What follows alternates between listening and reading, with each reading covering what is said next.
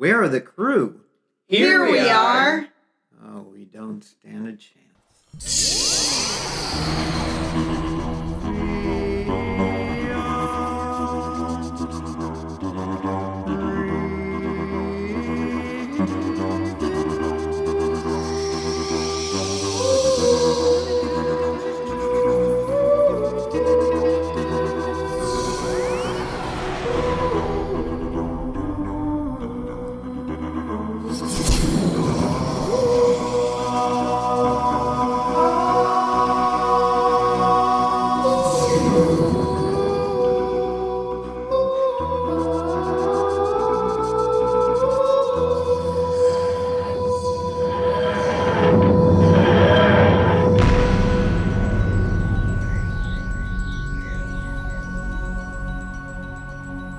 Hello, everyone, and welcome to the Whovian Review. I am Michael. I'm Shelby. Arg, Colin be here, matey. And I'm just Jace.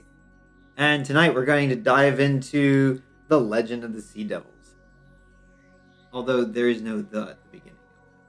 I just Legend of the Sea Devil. So it's like there's lots of legends. This isn't anyone extraordinary. I think we can all agree. Yeah, not the greatest. We are shoved back. The TARDIS is shoved into 1807 China to start off with this one. And then they go back and forth between the further past and 1533. Yeah. I was just like too many. It's like too many things going on at the same time.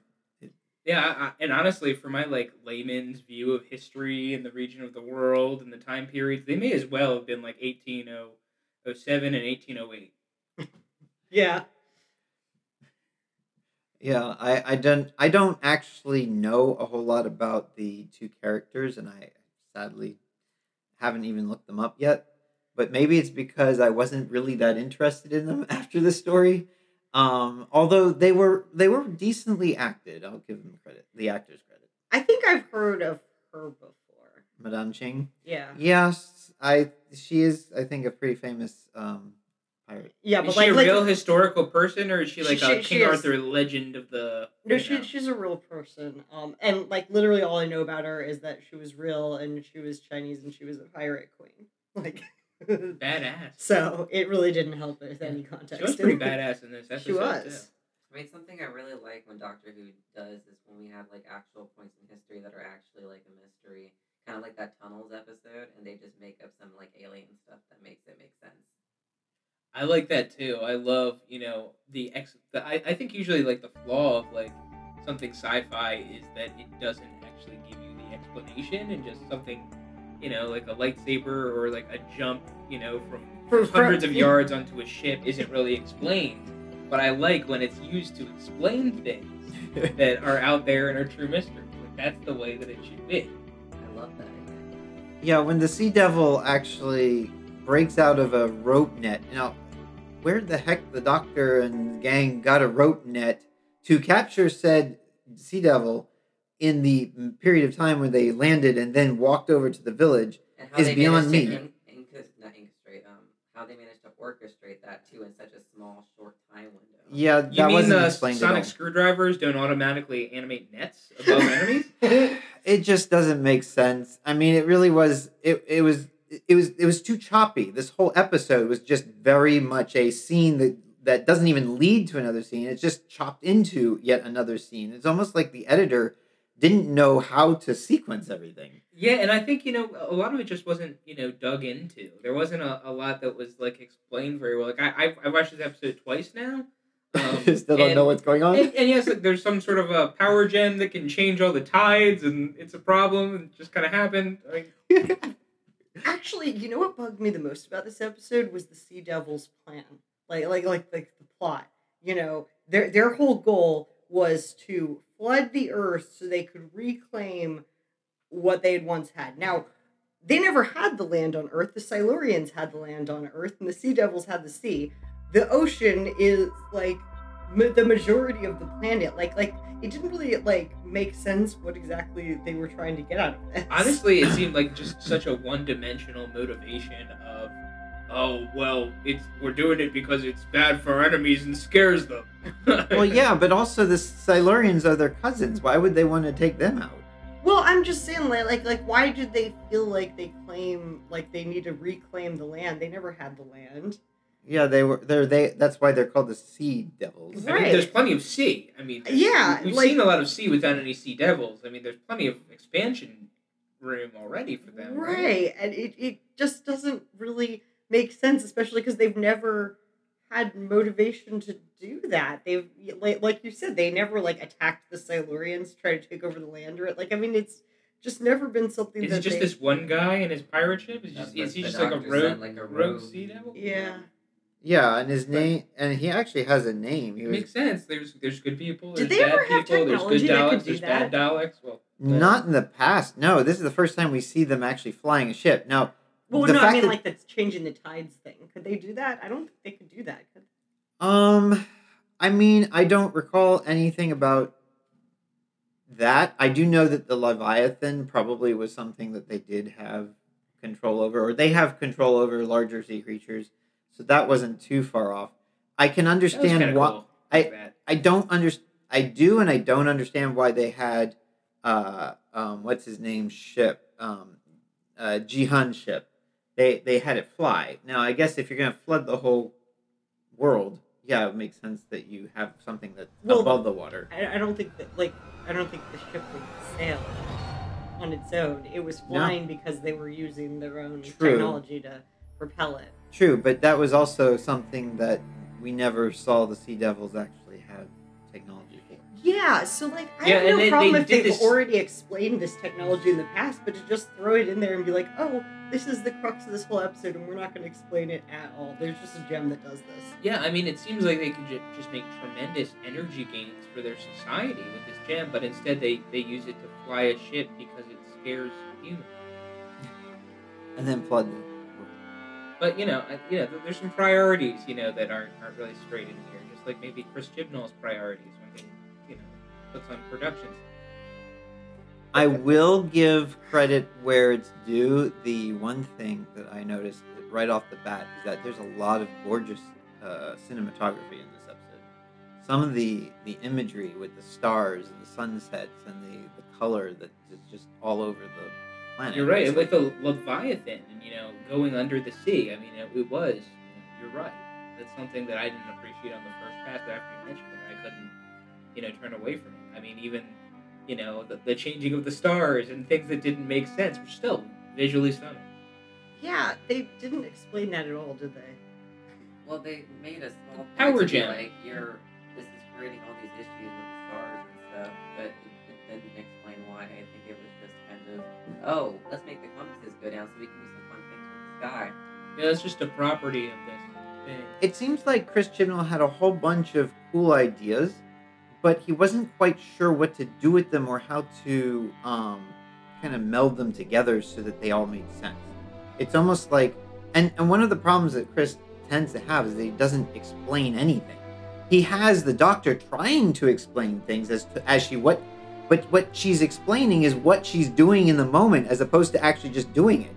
So the dialogue that the doctor has really is almost meaningless and doesn't make any sense for her to say half of what she says anyway. She literally looks at Yaz and says, "This is what I'm going to do, and this is how I'm going to do it." And then she does it. And it's like, okay, thanks for that explanation. Yeah, it's not explaining like what's happening. Yeah, no, I mean, there are little nods to what could be happening, or little things like that. But the other thing that the Sea Devils had in this episode were like lit up swords, which looked like almost like lightsabers. I was kind of like, where did that come from? Oh yeah, and didn't Dan use one to like knock out all the others? Yeah, he just took one swipe and all the Sea Devils fall down. And then, of course, Ji-hun's like, oh, wow, that was pretty good. Where did you learn to do that? I did questions. like that Yaz dressed Dan up in a ridiculous pirate outfit at the beginning, and just to mess with him. I do enjoy this kind of unique dynamic that we have going on here, where it's kind of like a ranking of the Doctor, and Yaz is her second in command, and then like Dan's like Yaz's companion essentially. It's an interesting thing about it, but You know, that's not enough to carry an episode. No, I mean, I think even in the right context, it could be, but I don't think things were prioritized correctly. They didn't, spend time on the right things. I mean, we needed those explanations. We need some stopgaps. I mean, this is something where you see the preview for this episode and you think, hey, I'm excited. We're returning to some sea devils. There's going to be some melding of pirates with sea creatures. Sounds like it could be an easy slam dunk. But you come in and, very quickly things aren't adding up. It's a beautifully looking sea episode with, surprisingly, nothing below the surface. To be honest, I feel like ever since Douglas Adams, we haven't had a Doctor Who episode with pirates that turned out well. Well, even the pirates and the pirate planet weren't all that great. No, that's To true. be fair, any pirate that's in Doctor Who is just pretty much a waste of time. That's just like a Enlightenment common was thing. good. Like, there's a pirate in Doctor Who just skipped the episode. No, Enlightenment was good, and that was Oh, yeah, basically that- space pirates. It's probably part of the BBC's anti-piracy efforts over the years. They've realized how important it is to put piracy in a negative light. Well, Madame Ching was a pirate, so technically she was actually probably the best pirate that we've had in Doctor Who, so to speak. That's fair. Although I thought it was weird that she invited that kid to come on her ship. Like, being a pirate was something that you do if you have other options. And he was like, "I'm so excited to be a pirate now." Well, his dad's dead. He doesn't know how to survive, or I guess, I don't know. To be an Nothing elite looks pirate like- under Madame Ching, the pirate queen of the age. Mm. Oh, maybe it's still not. I mean, they just got all that treasure. To give away. yeah, to get their sons back. Now Yeah, that but makes what a some sense. legendary reputation, though. That stays in the history books. That's a legacy. Jace, you've been pretty quiet. Do you have any? I mean, I don't really have anything to say other than, it was just weird. Like Colin said, I watched this twice already, and it was just okay, dude and Rock. Rock gets broken. Crack makes Rock Dude real. Rock Dude has lightsaber. He wants water for the whole Earth to be engulfed in.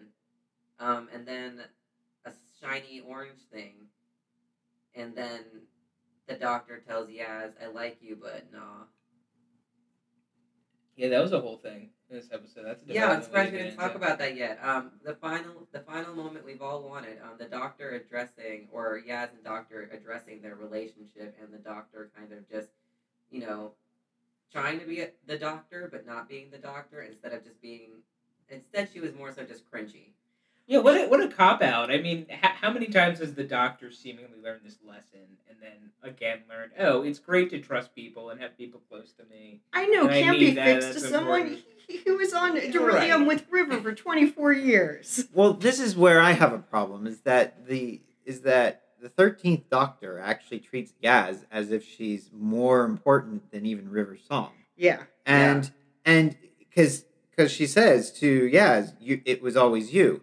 But the problem I have with that is that no, it wasn't always Yeah. you. You had a husband. You're even telling Yaz you had a husband when Wife. you were back, or a wife rather. When you were, I'm getting it mixed up now.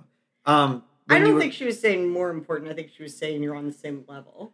But that doesn't make sense. doesn't. Yaz is more just a regular companion, whereas someone like Rose or someone like River, those were companions that the Doctor actually did have and had the ability to build up those feelings for as Very true. they were on screen. And that was Very the issue true. with this. I feel like they were they were obviously just giving the fans what they wanted. It was quick, it was rushed. It didn't give us those tingly feelings that we wanted to see. Yeah, it wasn't what I wanted. Yeah, me either. They just did it to do it, and it was disappointing. You know what I think the problem was? Is I think that if the Doctor was a man in this, they wouldn't feel the need to circle this all and have the Doctor just be so upfront and willing to share her emotions and be all oh yeah, I really do like you and stuff. Because no, the Doctor doesn't admit that. The Doctor comes a second away from saying it and then turns away and or does this snarky smile or something. It's always in the subtext, and they just felt the need to make it explicit just because the Doctor's a woman and Yaz is a woman. And I feel like that's, actually disrespectful to it and sort of indicating like that, that needs more explanation for some reason. Yeah, I mean, it's hard to say what the motivations are, but it definitely wasn't, how you'd expect the Doctor to behave. And the relationship that has been painted between these people did not dictate the words that were there. It made it feel empty and shallow. It did. It was empty and shallow, yeah. And to Michael's point, like you saw, incredible companion relationships with like Rose, for example, and this was so much shorter, a lot less like I guess emotional, and just the Doctor and Yaz. It just wasn't. It doesn't feel right. I mean, it doesn't. It doesn't make sense. If you go back to School Reunion, the David Tennant, Sarah Jane Smith, and Rose adventure, he looks at Rose and Sarah Jane, and he's like, "You wither and die," and he brings this emotional impact as how he sees these human beings as kind of almost like ants compared to Time Lords because they don't live nearly as long, and it pains him greatly because he does actually fall in love or absolutely enjoys the companionship that he has with us, but at the same time he can't be the one that's tied down because he knows that eventually he's going to have to give that up, and a lot sooner than they have to give it up, because they will pass on. He has to keep going on and on and on with those feelings still intact, and so it makes a very beautiful kind of melancholy story and bittersweet as well, but also that's completely lacking from the interaction that the Doctor and Yaz have. The Doctor is just kind of like, well, this is how I feel, and that's it. And there's no emotional value to it, and that right there is why Chibnall really missed it with Jodie, because Jodie's a phenomenal actress. She could have done a lot better with all this emotion you can stuff. see her great range, but it seems like she's never fed, the right lines or the right context. She's not given the right direction either. She was basically told, you're going to be a geeky kind of person that doesn't know what the heck they're doing or saying, and that you can't figure out how to express any emotion. That's not what the Doctor is. He does actually show a lot of emotion. It's just that it's more contained within and without being spoken. Whereas Jodie's Doctor is fed all these lines that are just filled with nothing, and it takes away from the Doctor's actual character, I think. Yeah. There's potential. There is potential, and I'm not saying that Chibnall is missing out on everything. There are some things he has done well, but I think he'd be great, as a voice in the writer's room. I think he probably comes up with a lot of great ideas, but in terms of being, in charge of the whole cohesive story and all the arcs, it's been a disappointment. Well, we only have one left. Yeah, thank goodness. Should we rate this? Definitely. We should definitely rate this. All right. Well, I'll jump right into it. As I said before, it's it seems like it'd be a good episode. It does look beautiful. There's nothing below the surface. Ironic for a sea episode. But here, I think there's, like I said, there's potential for, goodness in this episode. And there was also some cool ideas, bring back the Sea Devils, having a pirate element, even the flying and the lightsaber swords can be explained a little better, and, there's a lot going on here, but it's too much, it doesn't work together, and I think we need to come face to face with the truth that this is not a good episode. For me, I haven't gone this low in quite some time, but I'm going to give it a 3.5 out of 10. And that might be generous. That's crazy, because the rating that came to my mind was 4. And I think that Same was even, pages. yeah, and I think that was even kind of generous. It's just weird. It was just too much that didn't make sense. And that's what sci-fi is. A lot of it is, just doing things and kind of filling in the blanks and going with it. Because if sci-fi explained every tiny detail to everything, it would be boring. Let's be honest. But with this, it was just weird. It was just fish foods wanting all of Earth, which doesn't make sense. Most of Earth is water, anyways. I don't know.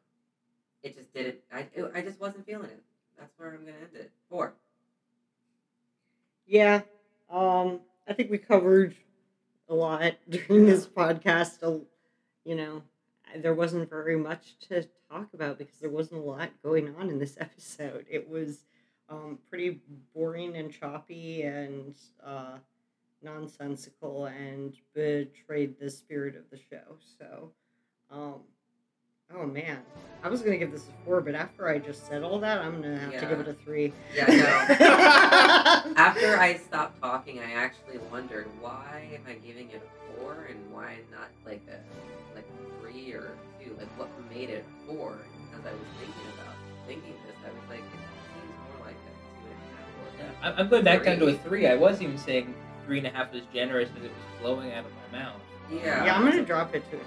I'm going for a 3, I think. I think I'm doing As a we 3 adjust for every me. single rating, we just No, gave. because- No, we're just trying you to get a solid, lock in Michael, Because think been about Michael's it, gonna roll back. in with a 10. We- This is a perfect episode. That'd be hilarious. I have to base my ranking of this story or my rating of this story on all of the Doctor Who episodes. Did this have entertainment value? Yes, it was definitely more entertaining than some of the other television that's out there. Visually, this thing actually really looked good. I mean, someone really worked well on the visual effects, which is unfortunate to say that because that's usually what you say about a really bad movie that has really good effects. They spent all the money and all the time in how it looked and not necessarily on what the heck the story was. That's the same case here. The story was let down. Some of the characters were etched out, which is probably why some of you are thinking maybe 3 or 4. I think one of the things I didn't bring up, which I really wanted to point out, was that when Dan actually slays all those sea devils, he actually jokes about it with Ji-hoon. And that's very different for a Doctor Who feel. That's almost like going back to Classic Who when there were jokes made of people dying. And that's not your typical Doctor Who companion or Doctor Who trope to have. So that kind of felt like it was completely out of place. It did generate a little bit of a chuckle, but it was more like again, going to Jace's idea, it was just weird. I'm going to give this a 2 out of 10. I don't think it deserves much more than that. It's slightly better than In the Forest of the Night for me, just because that one just was as nonsensical as they get. This was not Chibnall's finest hour. And he also took a whole bunch of characters, and one of the problems is that we were dealing with 2 different time zones, but yet we were going back and forth between them. And so I think if you blink for a minute, don't blink, guys, don't blink. If you blink for a moment, or go to eat something, or go to just look somewhere else for a split second, you're probably missing a transition, which there really weren't any actual transitions. But you would probably miss something enough that it takes away from the storytelling. Yeah, but they were just switching from one boat to another, so it didn't really matter much what time period they were in. Right, but things happened so quickly, and things just happened. And there was some things that were visual, and some things that were just over-explained audibly. So it's just kind of like, I don't know. Yeah. Pacing bad. Hopefully he gets the finale. Now, good thing we do know that we do have some recurring characters from the classic era coming back for the next episode. So that should make things interesting. Yeah, and once again, it looks like a really nice preview. It's a great So it preview. delivers. It's a great preview, but unfortunately, we cannot rate that based on that. Yeah, we've learned that from this episode for sure. Well, at least it's just one more. Yeah. Any rate, well, thank you everyone for listening. Sorry it's been a little while. We will return in a few weeks, I'm sure, for more. Talk to you then. Bye. Bye. Adios. Goodbye.